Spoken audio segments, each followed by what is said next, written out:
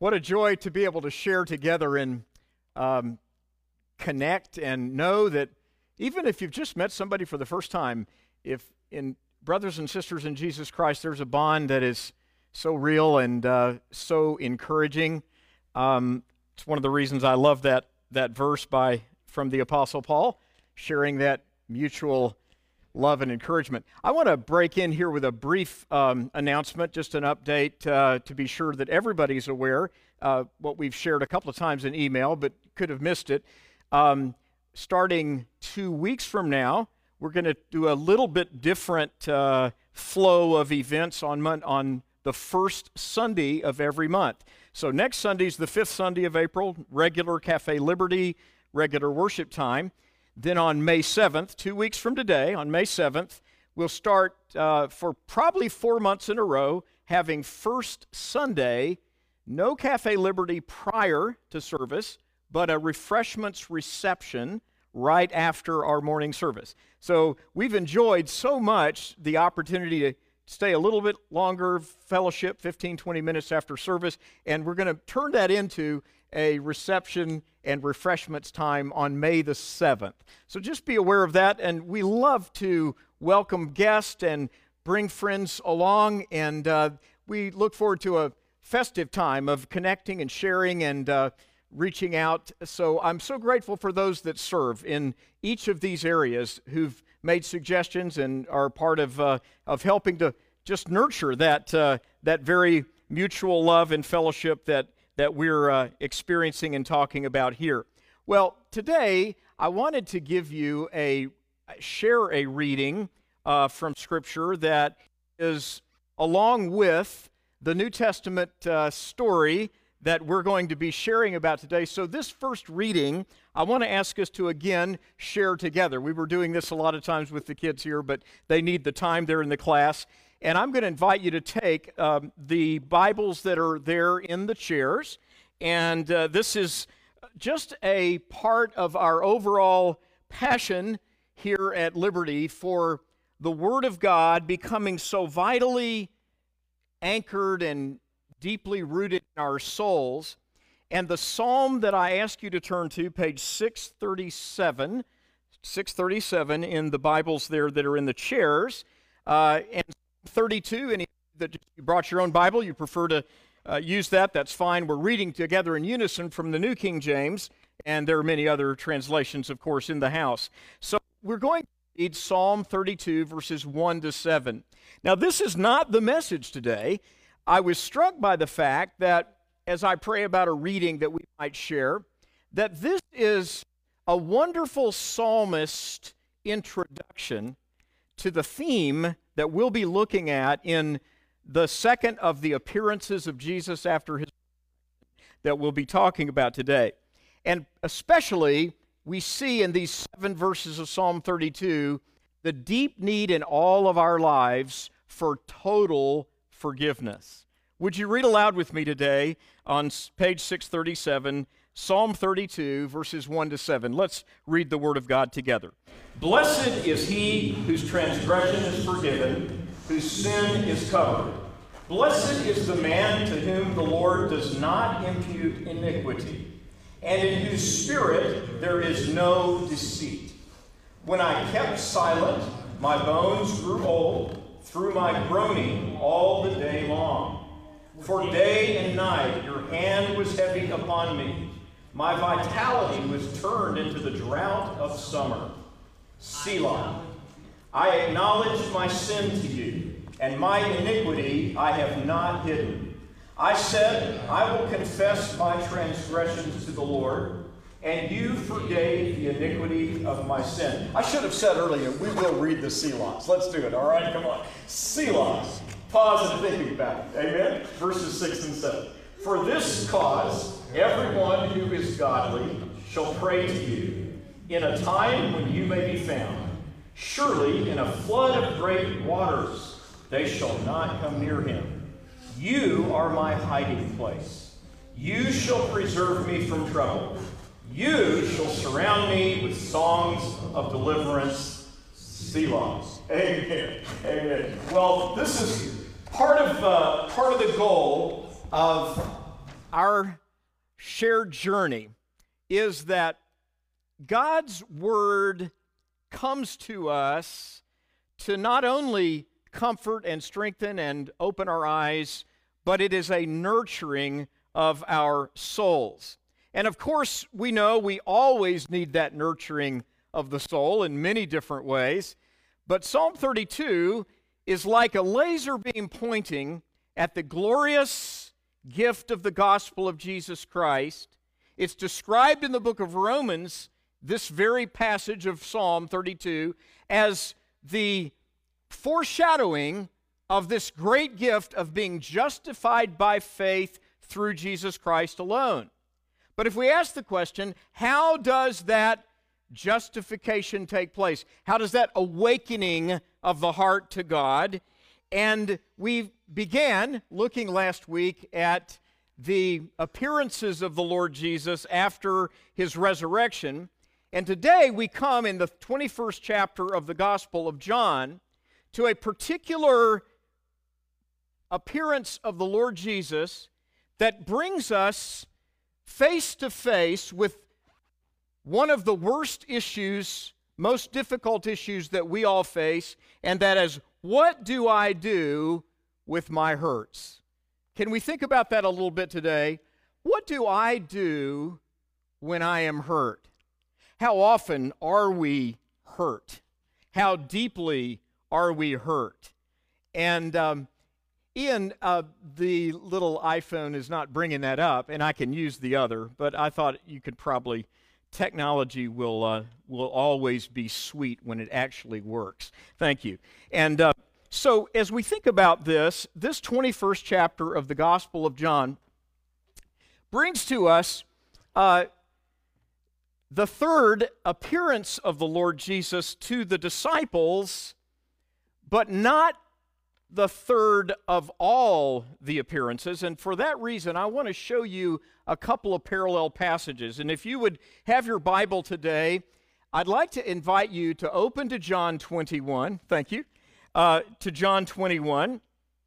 And then also find Acts 1, which happens to be just a page over, but also 1 Corinthians chapter 15. Now, the reason I want to ask you to let your fingers do the walking in the white pages here a bit is that it's important to see that in the risen life of our Lord and Savior Jesus Christ, that he has made it so vividly clear in these appearances after his resurrection what the priority of the future giving of the gospel would be.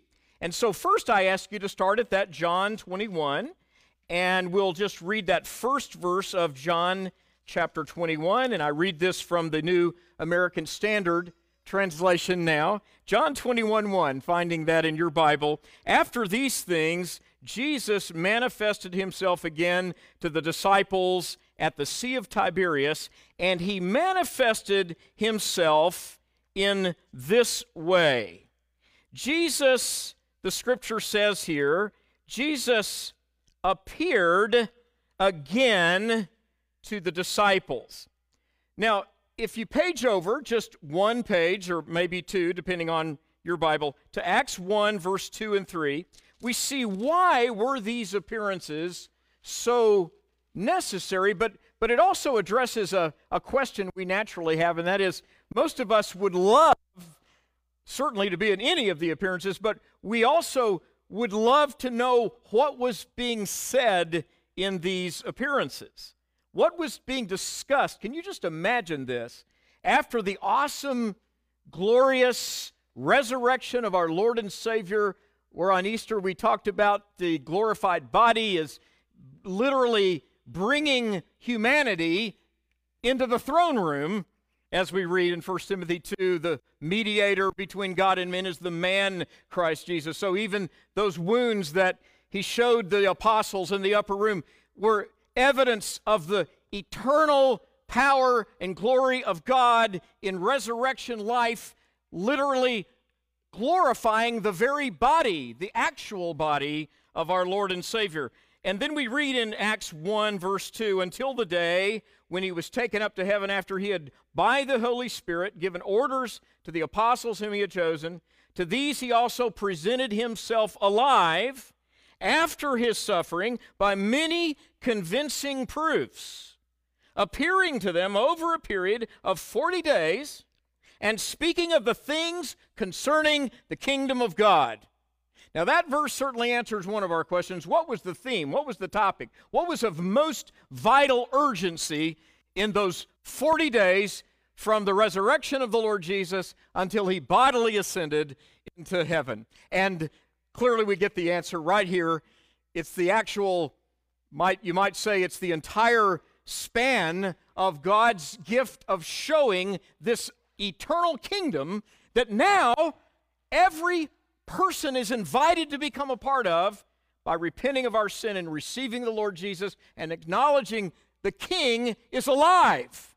But then just one more text to turn to, and this, turn over to 1 Corinthians 15, and very quickly, but I think it'd be helpful to see it in our own Bibles. 1 Corinthians chapter 15, beginning at verse 1, we find the Apostle Paul here. Now this is very interesting that Paul is writing the words you're going to find in 1 Corinthians 15, most likely about 23 to 26 years after the resurrection. So what is very notable in the church, you have basically an entire generation of the new believers that are now, time has passed, and we have almost a quarter of a century after the resurrection of Jesus, and this vital truth is at the heart of what was anchoring and grounding the believers in an understanding of why we need this eternal life.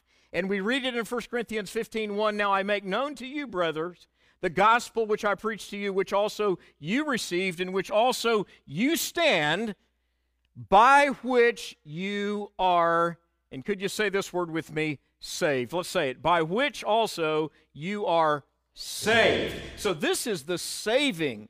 This is the instrument of Almighty God for bringing salvation, which means a deliverance of the soul from its captivity to sin, and the gift of God in eternal life, full salvation, spirit, soul, and body, including the promise, the hope, the realization of the glorification of the body in that distant future. So this is all a part of what we talked about on Easter, the holistic, the whole man picture of our Lord's resurrection. But it's also notable in 1 Corinthians 15, verse 4, that he highlights these appearances that we're now visiting back in the gospel account. And look at verse 4. He was buried, he was raised on the third day according to the Scriptures, and then he appeared to Cephas, another synonym for Simon Peter, then to the 12. After that, he appeared to more than 500 brethren at one time, most of whom, now this is at this writing of Paul, most of whom remain until now. So these are living contemporaries of the Apostle Paul, explaining to these people in Greece now, in the city of Corinth, that they're alive and they're living witnesses that they saw the Lord until now. But then some of them are fallen asleep. So Paul is now describing you might say, the cast of witnesses. But I want you to go back to John 21 now and notice that when we find in John 21, the Lord Jesus has appeared to the disciples, the Greek term used in that first verse in John 21 shows us why this wonderful story can be so relevant in the now for anyone who has come into this sanctuary today, anyone that has found yourself suffering from deep wounds, aching hurts, a broken heart. Now, first, let's just notice how he manifested himself. The word translated here, appeared, in the Greek language means, and revealing fully what the eye cannot perceive. Now, it can be used in just the common street language manner of appearing.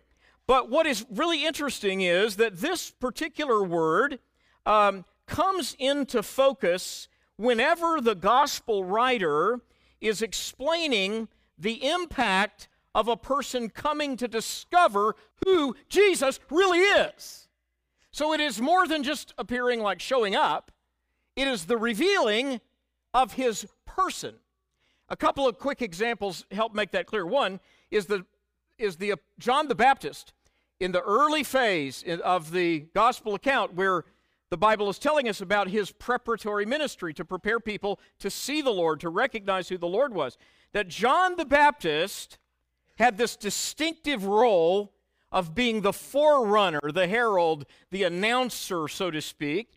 And he explains, using the same word in John's account here that is used in John 21:1, the reason I came baptizing with water was that he might be revealed to Israel. That is, that the disclosure of the real, living Son of God.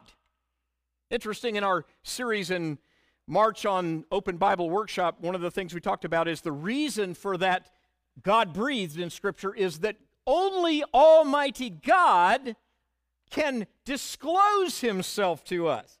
The distinctive of the truth of the good news of Jesus Christ is that religions of the world and philosophies of the world seek to attain some level of virtue as they define it, or some level of godlikeness, or some level of religious attainment, or spiritual nirvana, but they're all based on human aspirations to become like God, or to connect with God, or to define God. The difference from John 1:1 in the full display of God's plan for this good news is that in the beginning was the Word, and the Word was with God, and the Word was God. The same was in the beginning with God. All things were made through him, and without him nothing was made that has been made. In him was life, and in him is that light of men.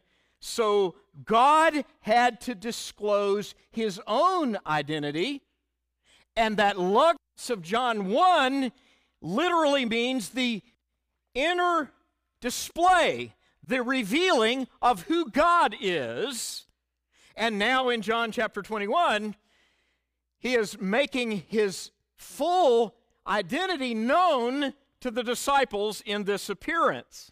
So John the Baptist had the task of being the herald of the one who, apart from him choosing to disclose himself, we would be in the dark. And it's why the Apostle John was able to say that his goal was to decrease as the Lord would increase.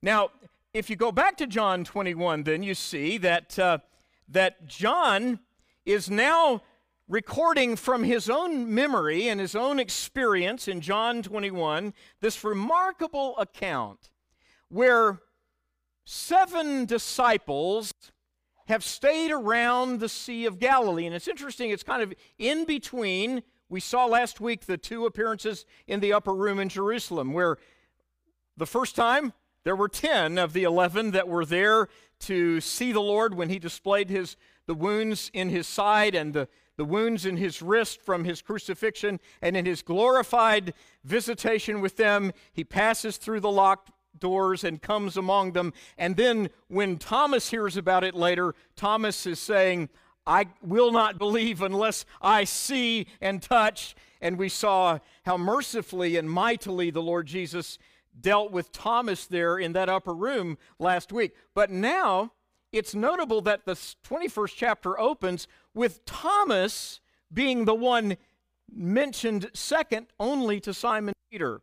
And there seems to be a number of really deft, poignant, really elegant examples throughout the 21st chapter of John of the Holy Spirit's grace in giving us such detail that stirs our wonder toward the Lord and has layers of meaning to remind us that this encounter, seeming so simple on the shore of the Sea of Galilee, held so many treasures for the hearts of the disciples. And I think one of those is right at that very first verse where we see that it was, or second verse, where that it was Thomas right there with Simon Peter. Here's the guy that we saw last week. The Lord almost used him as an object lesson that, yes, Thomas, I'm going to show you, and yes, Thomas, you can touch, and yes, Thomas, you can have tangible evidence, and yes, Thomas, he never rebuked Thomas for that, but he used Thomas as an example of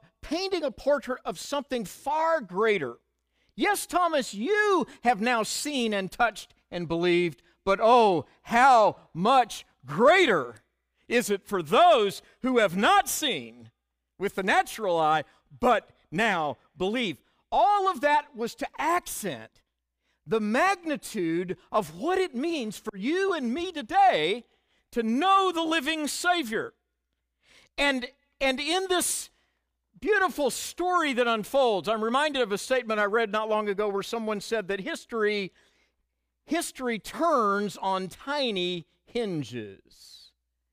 And who would have thought that a campfire breakfast of fish and bread on the shore of the Sea of Galilee, early in the morning, with 7 frustrated fishermen out in a boat that haven't caught anything, and the Lord of glory, but who chooses to be incognito, is on the shore cooking breakfast to welcome to the shore the one who doubted him last time we were together, and the one who denied him. And it's that doubting and denying and that interplay of these personalities that shows us how the living, resurrected power of Jesus heals the deepest of hurts in every heart.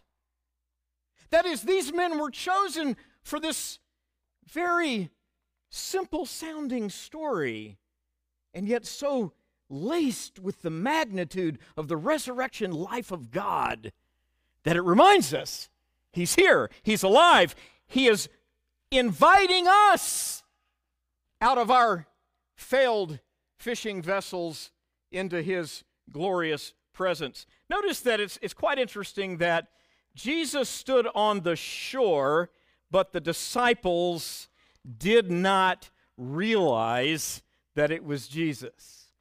There seems to be a playful almost kind of intrigue in this story, where certainly by the time that they began to realize who He was, they were now overwhelmed with the meaning of the miracle. It's not unlike what happened in the 2nd chapter of the Gospel of John when a wedding that Jesus appeared at in Cana of Galilee, the host had run out of the wine for the guests, and the people in charge went to the mother of Jesus and said, "What can you do to help us get some help from him?"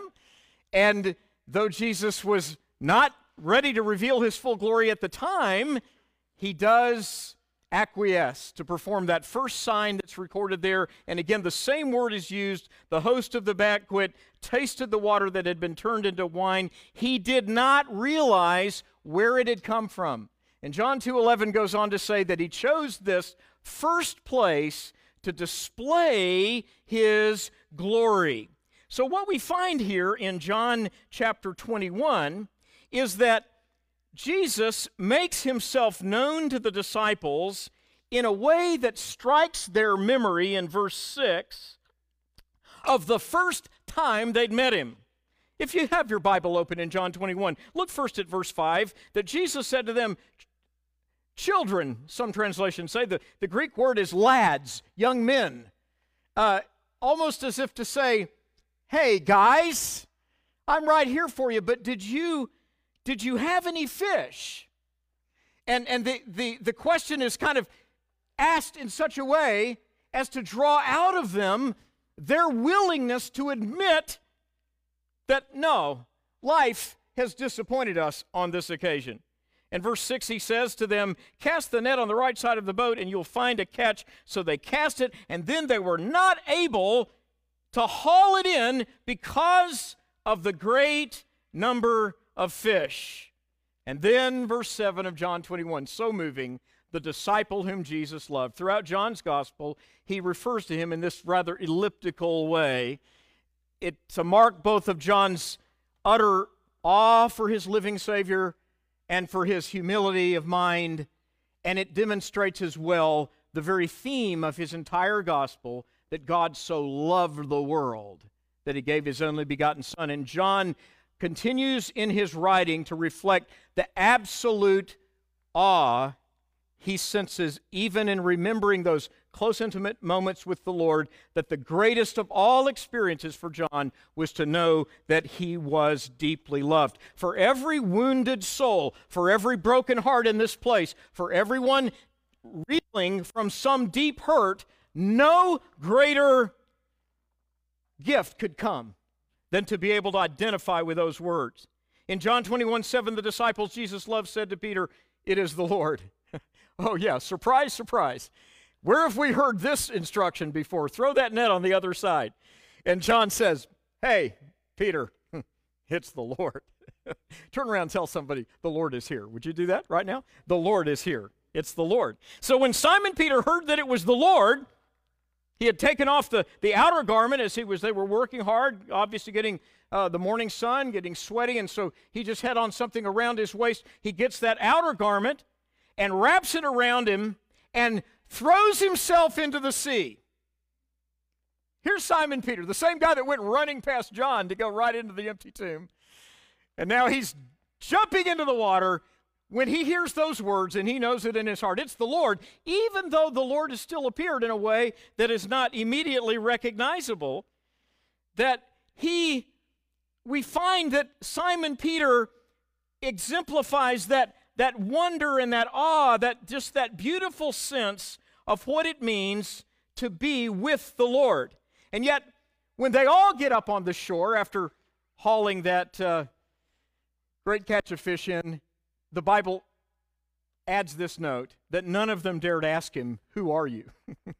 So there's still this beautiful interplay of the intrigue of the Lord saying, maybe it's a different way of saying, you need to know me more than you even realize. And it's true for all of us that, yes, we need to know him. Now, of course, there's many reasons why we need to know him, right?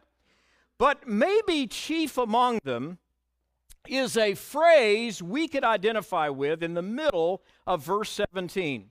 In John 21:17, there's a telling phrase. It can be translated two ways, and either way strikes all of us at our point of need. Right in the middle of John 21, verse 17, the Bible says that when Jesus had finished the breakfast, that Jesus said to Simon Peter, "Do you love me?" And in verse 17, he said to him the third time, "Simon, son of John, do you love me?" And right in the middle of that 17th verse, notice this, Peter was hurt. Would you say it aloud with me today? Peter was hurt. Peter was hurt. Peter was grieved because he said to him the third time, "Do you love me?" Well, this hurt, this ache, this grief, this pain that struck the heart of Peter is not only something we can identify with because all of us know why. He's the one who not once, not twice, but three times in the night that Jesus was betrayed and put into the hands of the Roman authorities, and then in the outer court of the temple palace where people were waiting for the outcome of that trial, Peter and others are around. There are fires keeping people warm, and there's a maiden who asked him, "Weren't you with the Galilean?" And Peter has said, No, I don't even know the man. And a little later he's asked again, "We saw you among that group that was following the teacher from Galilee." No, not me. And it's notable that the gospel writer that ended up later being closest to Peter, almost like a personal assistant and a companion and somewhat of a a co-laborer in every sense was John Mark. And in Mark's gospel, Mark adds, because under the tutelage of Peter, he learned this detail in more and emphasized it. Peter wanted people to know. In Mark 14:71, he adds the additional detail that the third time Peter broke out in cursing when he was asked, "Do you know this one from Galilee?" Now here we have John 21:17. Jesus at the third time has said, "Peter, do you love me? Do you love me?" And the hurt that he exemplifies there is a reminder to all of us that there are various kinds of hurts in our lives. Now, I want to toggle for a minute and think of it this way, if we can get in the shoes of Peter, that Peter was being asked, "Simon, do you love me more than these? Do you love me more than the good things of life? Do you love me more than the privileges that come your way? Do you love me more than the benefit of having this great catch of fish?" This was a miracle catch, a mighty miracle, and not only in the way that it happened, but in the impact that it had upon their lives. And yet Jesus is saying, miracles are great, Peter, but something's better than miracles. And that is the living, dynamic, interpersonal relationship you have with Christ. It's similar to what Jesus said in Luke 10:17 when the apostles in groups of 2, 35 groups of 2, 70 had gone out on a mission, and they came back reporting to Jesus that mighty deeds had been done. The power of God was in manifestation. Demons had come out of many. Mighty healings had taken place. And then Jesus warned them in Luke chapter 10, "Don't rejoice because the demons are subject to the authority of my name, but rejoice mostly that your names are written in the Lamb's in the book, that your names are written in heaven." So here we have a similar fact, that in Jesus' encounter with Peter, he's saying, you've just experienced a mighty miracle. Yes, indeed. But do you love me more than the miracle? And it is in that sense that this trio of questions that come to Peter are kind of a template for us that bring healing, remind us that healing for the worst of all hurts is available in Jesus Christ. But we have to think about those hurts honestly a little bit, because frankly, there are many sources of hurt. If I simply ask you today, how many of you remember, maybe vividly, a time that you got deeply hurt by someone or something? Most of us can easily think about that. And of course, across the span of possible causes are many things. I'm struck by the fact that self-inflicted hurts are far more common than we may often think. And Simon Peter's experience is that his own actions produced the cause of the deepest pain of his soul. The pain of losing the Lord Jesus in such a violent and brutal and bloody way in itself was horrific and traumatic. But added to that, raising that exponentially to the 10th power, was Peter's understanding not only was Christ taken from us so violently, but I verbally denied him with my own lips, not once, not twice, but 3 times. How deep the agony of that pain went into Peter's soul. What I hope to show you in this question in Interchange too is that I believe the very way Jesus addressed it was a perfect template for his bringing the healing of pure and total forgiveness in a way that our hearts know is authentic and real. Peter's mouth had caused his great pain.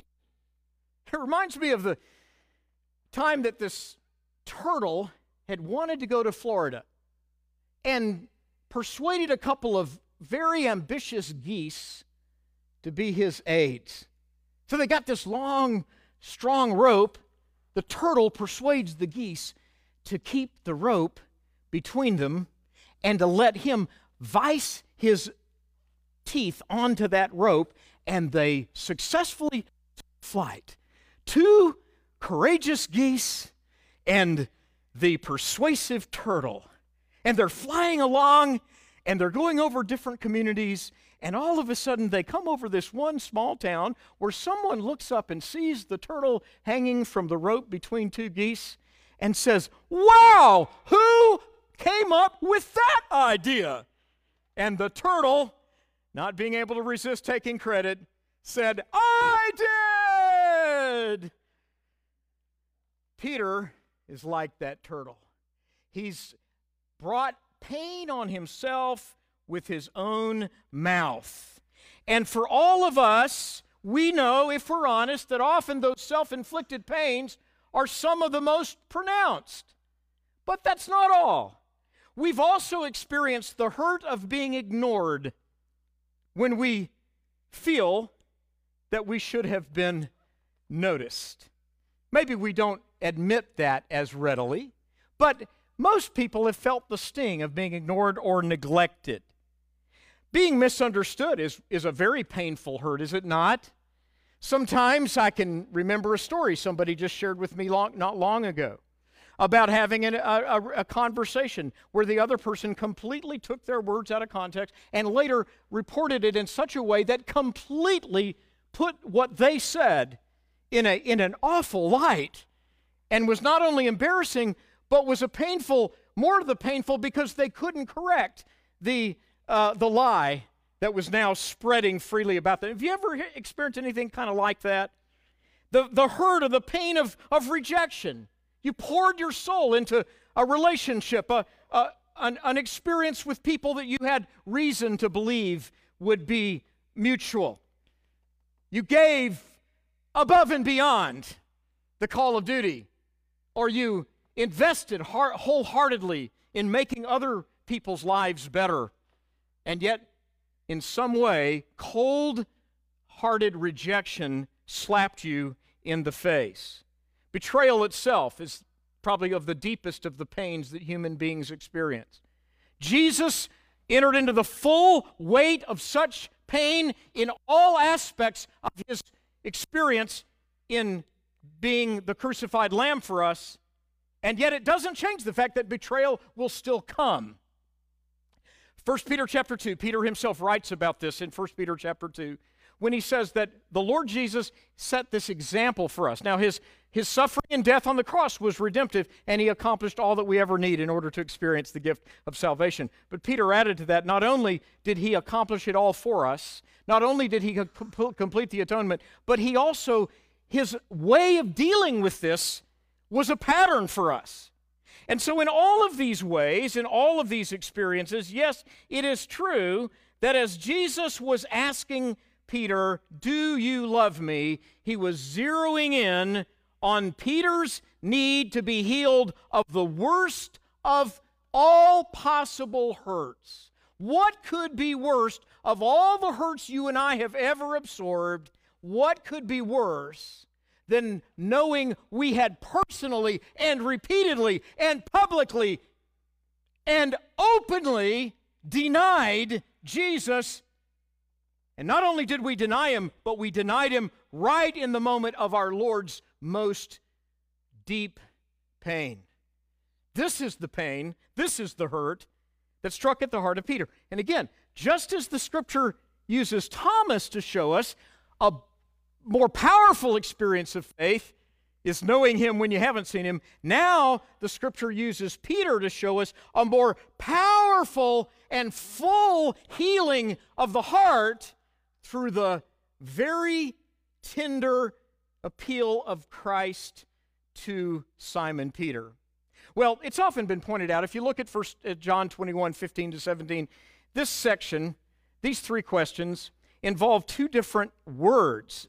In our English language, they're translated love, but they come from two different words in the Greek, and many people know that and are familiar with it. But the reason I want to share today is that I think it's been often really badly misunderstood. In fact, I believe the real conclusion here is the exact opposite of what is often said. Here's what's sometimes said, that Jesus says, "Do you agape me?" And Peter says, "Lord, you know I phileo you." Now, that's been taken to mean that Jesus was saying, "Do you really love me?" with that self-sacrificial love. And Peter saying, "Well, I love you like a friend." Actually, the more that I have studied this text, I believe it's exactly the opposite. For one thing, the word agape is used in passages in the Greek that are not always that highest level of love. It is one of several synonyms for love.